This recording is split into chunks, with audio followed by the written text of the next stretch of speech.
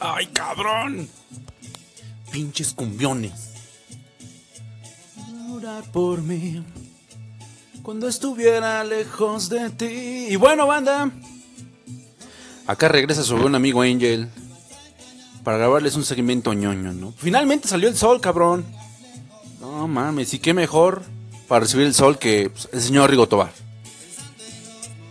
A huevo. Y nada, pues el día de hoy, el día de hoy mi suegra cumple 59 años, entonces la pinche dieta va a valer verga ahorita en un rato. Y pues nada, el pinche huracán está haciendo un desmadre. De por sí ayer, veamos las noticias. No hagan eso, por favor. Las noticias son una mamada. Y sí, al mundo se lo está cargando. A menos de aquí en Centroamérica se lo está cargando el payaso, tristemente por las inundaciones. Está de la chingada ese pedo, ¿no? Pero bueno, noticias ñoñas.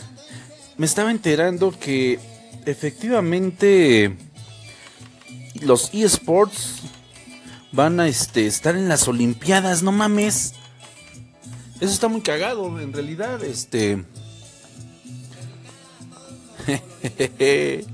Eso dicen.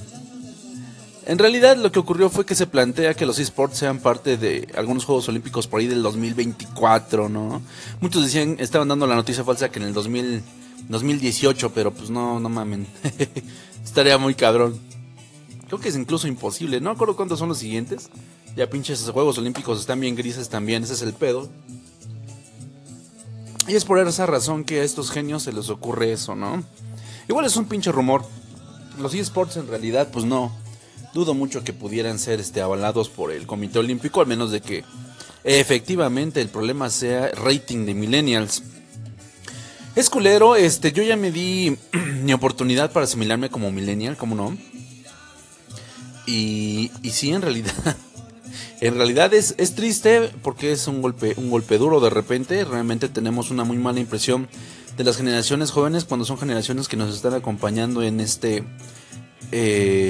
pues en estos años, en este ciclo millennial. Pero pues ahí está, ¿no? Dando de qué hablar y realmente pues es muy cagado porque ya agarramos la palabra millennial como para tirarle mierda a alguien. Pero no, ya asimilándote, pues sí te das cuenta de que efectivamente compartes muchas cosas. Obviamente las percibes y las valoras diferente. Es lo único que te puede salvar de ser un millennial promedio.